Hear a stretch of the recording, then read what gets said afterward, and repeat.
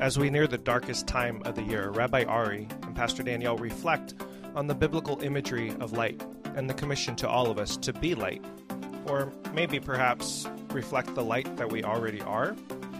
Light and darkness in creation, a light to the nations, and lights on a street corner in Palo Alto.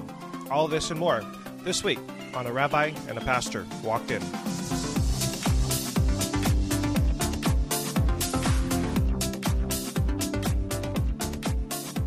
Today we're going to be talking about light in the midst of a dark season from the northern hemisphere, as we're right near the winter solstice. And the day before. And the day before, exactly. And also sort of coming off the tail end of our last conversation on Hanukkah and Christmas and lighting candles this time of year, we thought we'd talk about hope and light in the midst of the darkness and how we both view those experiences and how we sort of understand some of that. So it all really goes back to the beginning, doesn't it? The very first thing was created was light. And the good question is, why was light the first thing created, according to our shared heritage? Right. And in the beginning. Right. When you see the beginning of the beginning of the beginning, you see that there's just nothing but chaos and darkness and swirling nothingness.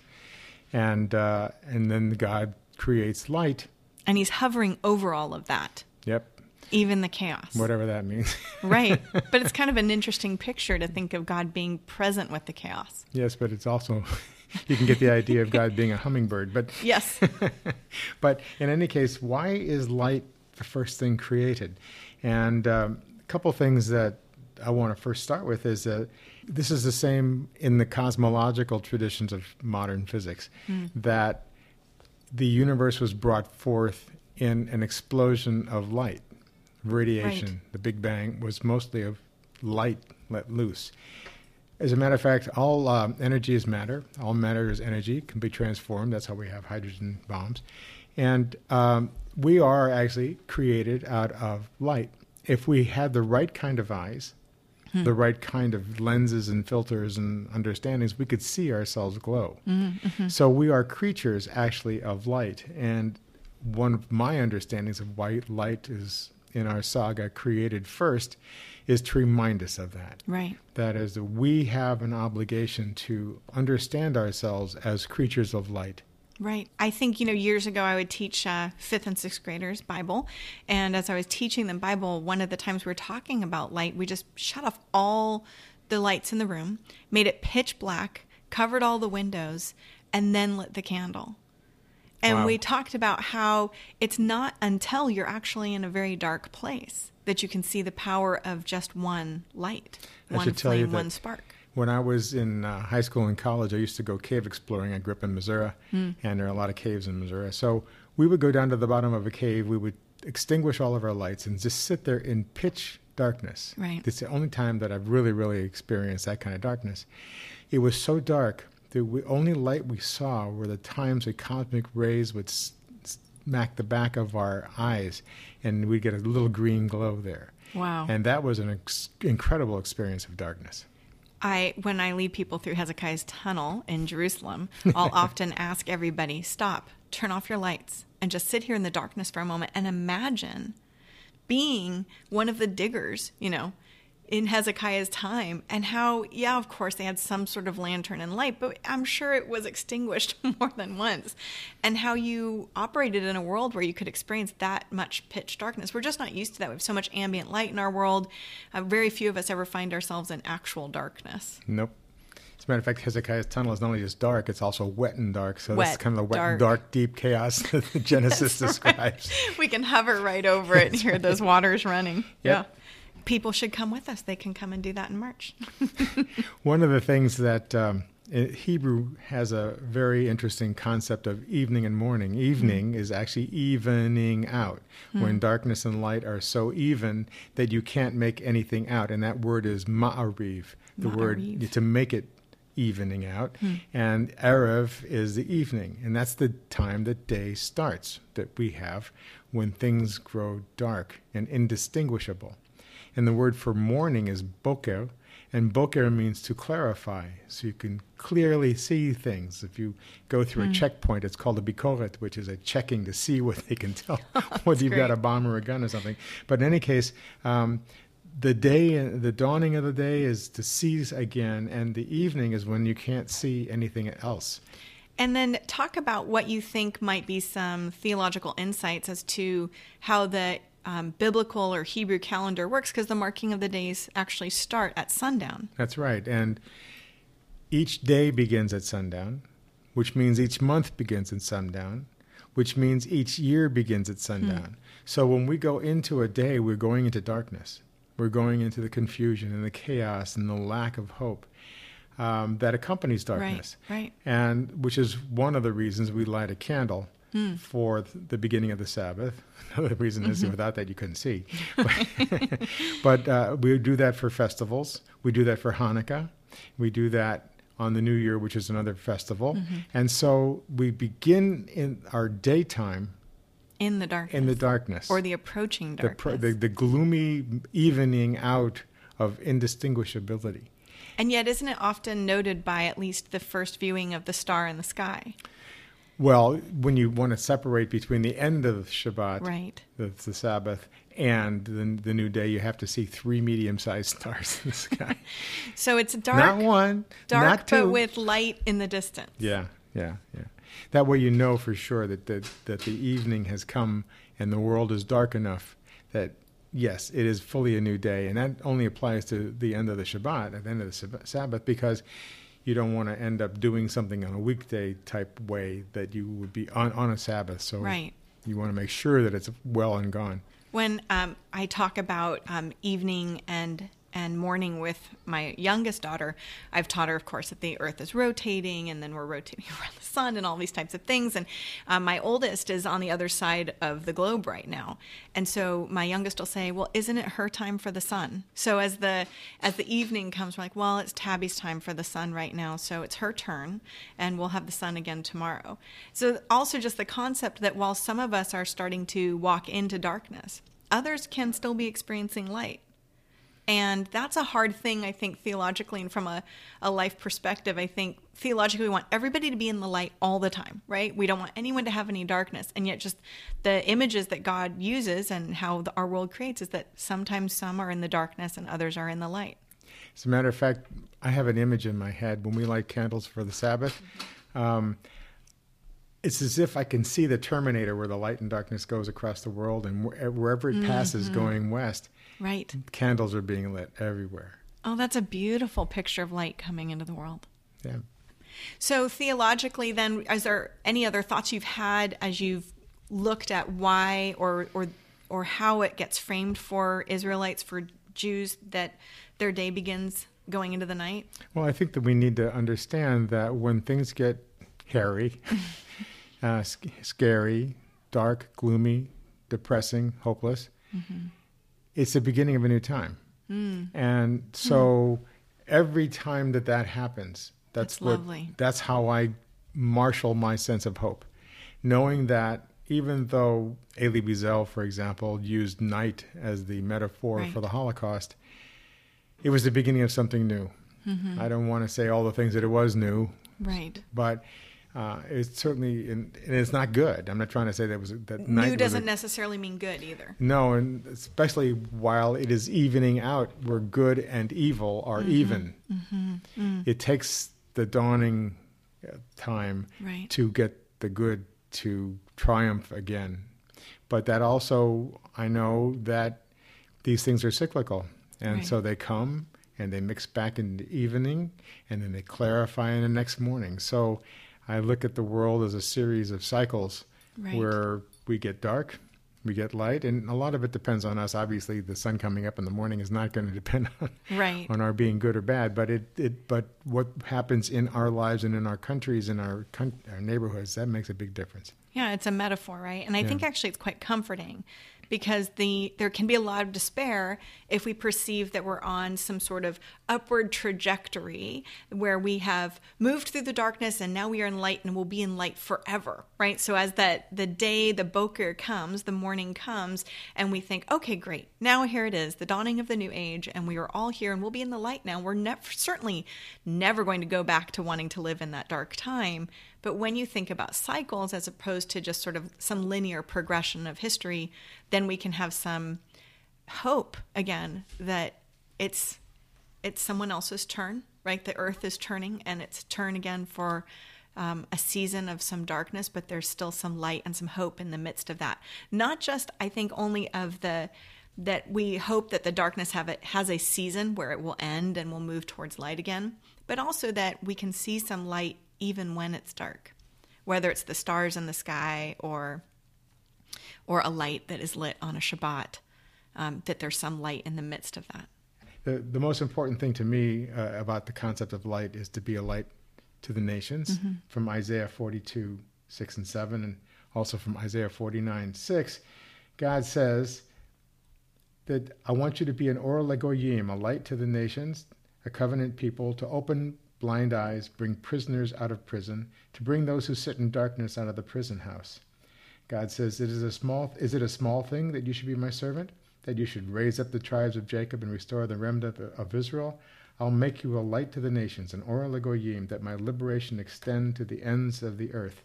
So that being a light is the concept of both freedom and knowledge. Right. That is, when you see the light, you understand something. But it's also the concept of, if you see the light, then our job is to go on and bring others out of darkness. Right. Because we can't just sit there and say, oh, yeah, I saw the light. Terrific for me.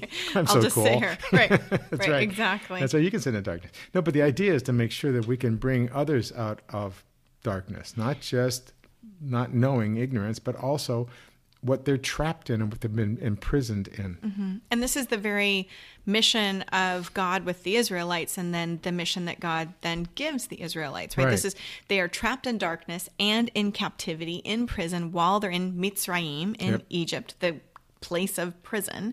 And as God brings them out, he doesn't just give them freedom from the prison, but he gives them freedom for a purpose. And he sets them to this beautiful place at Sinai where there is light, where there's flashes of light and there's thunder, voices, and God speaks. And as God speaks, he says, you are to be a light to the nations, right? You will be a holy priesthood, my chosen people. He covenants with them. But the idea isn't, you should come here and just hang out at Sinai forever, right? Just come here, hang out, you, me, God. Moses' face is going to be light and shiny. That'll work for you for a long time. But instead, it's come, participate now that you've come out of the darkness, come into the daylight, come into this light, but bring it to others. Bring it to others. And it doesn't just apply to Jews. Now, even though it says, I'm making you a covenant people, and Isaiah is speaking to the rest of his people, but the fact of the matter is that we are all obligated to bring this light. It's really important that we do that. And especially for Christians who consider themselves to be part of the covenant of Israel, and anybody else who wants to graft themselves onto this whole concept. Right. It's not an idea that we should sit there like some lonely, small group of people as one lighthouse in the whole world. Or that has one answer. That has one answer. Right. And in this commission from Isaiah 42 and 46, God doesn't say go out and convert the world. Right. God just says to bring light. And bring them out of ignorance. Bring them out of bring them out of prison. Right? Right. And there were things, I mean, just in terms of that biblical narrative, that were going on in Canaan. How do you say it in Hebrew? Canaan, in Canaan, where it was a lot of darkness. There were people being harmed, people being sold, all of the things that God hadn't intended, right? Some of that darkness that was present. So there's a Christian Old Testament scholar named Christopher Wright, and he talks about... That's nice, Christopher. Light bringer. Right, exactly. He's from the UK, and he's written this huge book called The Mission of God, and he talks about God's sort of mission through the people of Israel. And he said, is it arrogance to say to a people group, you are light, go bring that light?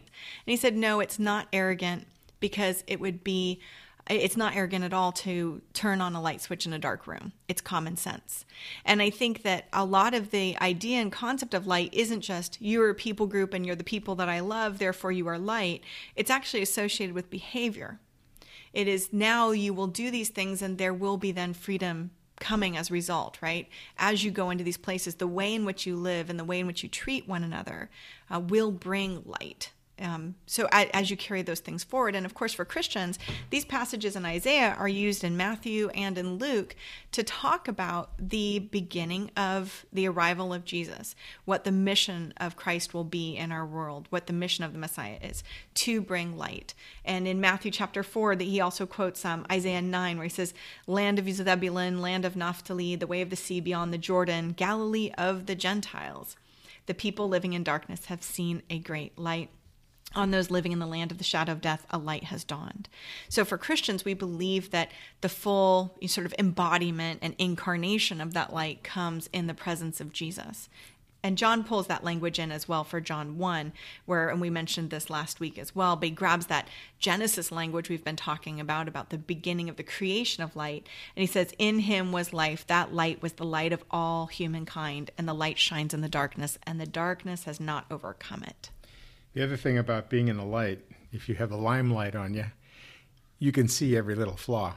So that the more you try to bring light and you're involved with light, the more people will see your own problems. That's true. And it's really hard to be a teacher of light because because none of us is perfect. Right. And so every single one of our flaws and foibles is magnified in our own light. Right. And that's one of the major problems. When one of the things we grow up knowing Jewish, as Jews, knowing that people see us differently. They take us seriously since we're supposed to be, quote unquote, a chosen people and all these other things, and a beacon of light and a light to the nations.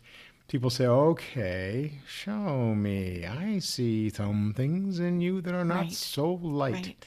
And so we get picked apart a lot. And Israel itself as a country has that same thing. That is, anything that we're supposed to live up to as Jews, Right.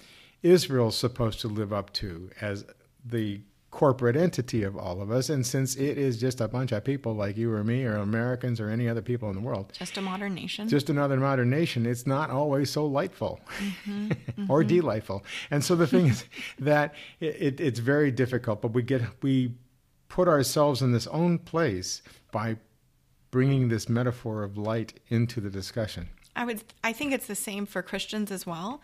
It's why I know Christians that won't put a bumper sticker on their car. I'm not saying that's a thing you have to do if you're a Christian. It's not one of the 10 Commandments, but I know people who don't because they are concerned about like their witness and the way that they'll be judged if they accidentally cut somebody off. That's right. Because they don't want that out there. And my name is my license plate has my name on it, so people they recognize my car in town. And so if I were to do something really mean or ugly and nasty on the road, people would know, there he is again, there's that rabbi.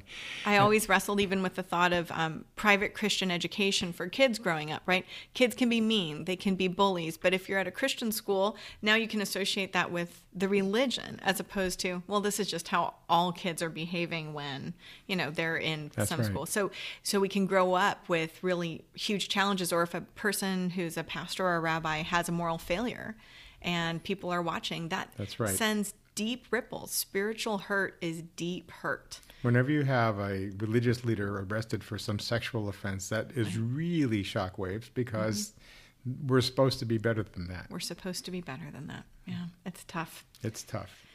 Yes, so to that end, actually, Jesus teaches this. And in Matthew chapter 5, he says, you are the light of the world. A city on a hill cannot be hidden. Neither do people light a lamp, put it under a bowl. Instead, they put it on a stand, and it gives light to everyone in the house. In the same way, let your light shine before others so they may see your good deeds and glorify your Father in heaven. So Christians have this call, this push to be a light, right? Not just, we'll sing this little light of mine, hide it under a bushel and shout, no, I'm going to let it shine. And all around the neighborhood, I'm going to let it shine. And those, it's a lot of pressure, but it's also a calling. And it's, I think there's some hope in the midst of that calling, even when we're in the darkness. Should we say, well, I don't want to let the light shine because I don't want people to see that I'm human, that I fail. And a lot of people in positions of leadership or power and authority will put a lot of barriers between themselves and the people that they lead in order to try to keep up the facade. And they don't want people to know that they're stumbling. But I've found that there's so much more hope and joy in the transparency of a leader that stumbles and gets back up and shows people how to do that, because that's what we're all doing. We don't have any heroes in front of us. We have a whole bunch of people that are just taking it one day at a time and hopefully just trying to find the next right thing to do as they're following Jesus, the God of Israel, following the tenets of their faith. And anybody who is a light has also got a temptation to correct people. And the way we correct people is just by doing it the right way. Otherwise, we tend to be appreciated more like a police light in your rearview mirror, right? Where somebody's, oh yeah, there they come again, and and I don't want to do that, and I don't want to come down on people. So that the concept of being light is being sweetness and light, and not just acidic, acerbic light, and the kind of one that comes into your shines a light in your face in the middle of the night and says, "What the hell are you doing here, boy? What are you doing?" Right? Yeah, it's exactly probably what happens to you happens to me when somebody says, "So what do you do for a living?" And you're saying, "Well, do I tell them I'm a pastor?" Because it's pretty much going to be the end of the conversation. Right? Pretty much, yeah. Right? Or I was at my 10th high school reunion and they said, some old friend, "What do you do for a living?" "Well, actually, I'm a pastor." And then the person cussed in, I don't know, shock or amazement. I was like, okay. And then they cussed again out of being upset that they had cussed the first time. I'm like, it's okay. I've heard all of those words before and I'm not angry with you. Actually, you're right about it stopping the conversation, because if somebody finds out, didn't know that I was a rabbi, right. All of a sudden they say, "I'm not religious, but..." All right, I'm not religious, but, oh, and could you, and I did, and don't worry, and well, I did go this last time, and all of a sudden, all of these guilty responses. Right, which is such a sad sort of testimony to whatever experience they've had, or what they might also view their relationship with God to be like, which goes back to why we are talking about the concept of light and love. We believe in this God of hope. We are trying to aim towards some light. So what do we do when we're in the midst of darkness or dark times? Is it unreasonable for us to hope? Is it unreasonable to shine that light? Is it just too complex and complicated? What should we do in those moments? And the task for both of us is to be the light that we know we are. Why did God create light first? Because that's our goal. That's the beginning. That's the end. That's what we're supposed to be. Not the kind that comes and glares in your face in the middle of the night, wakes you up and scares the heck out of you. Not the kind that walks in a room like interrogation lights and sits you in a dark room with two very, very mean detectives.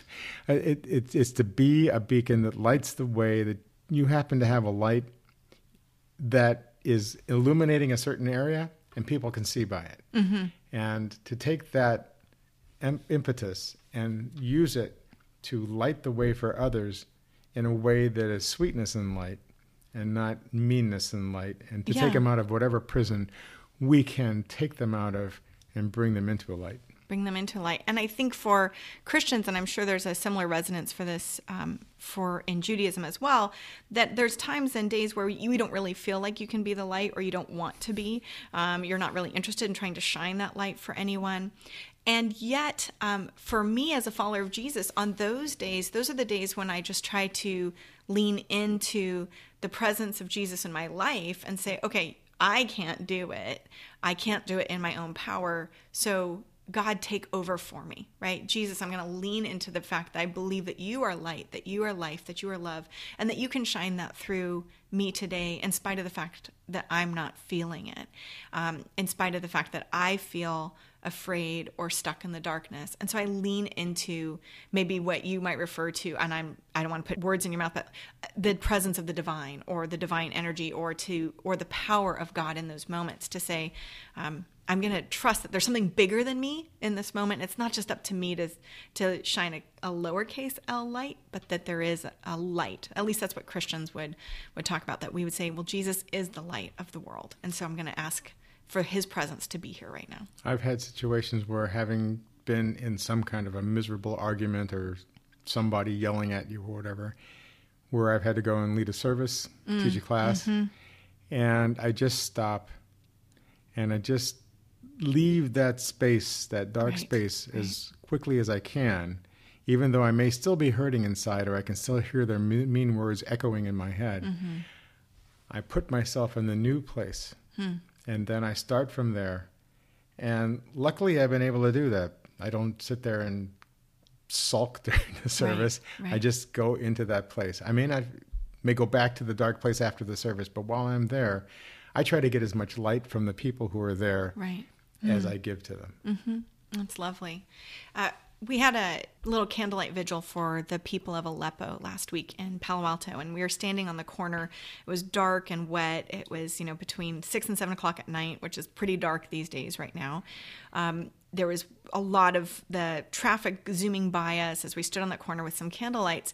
There was only about 20 to 30 of us there. And afterwards, my husband, Kevin, and I were talking about, why do we do that?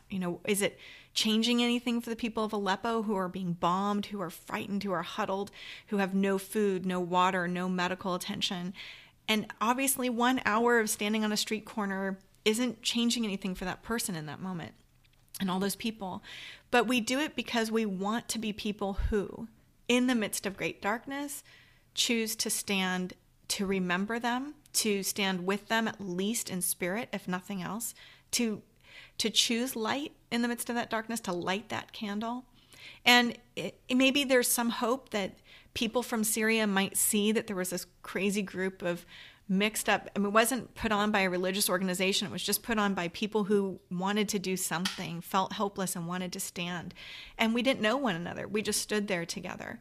And there was some hope in that for me personally. I was feeling some despair, hopelessness. What can I do for those people? Where we give, we try to raise awareness, but what can we really do? And at least to physically stand in a place with other people who are concerned gave me some hope and some light. And then as we were there, cars zipping by, this gentleman walks up, and he's Syrian, and he's got family right now in Damascus and in Aleppo. And he had tears in his eyes just that we were standing there and remembering.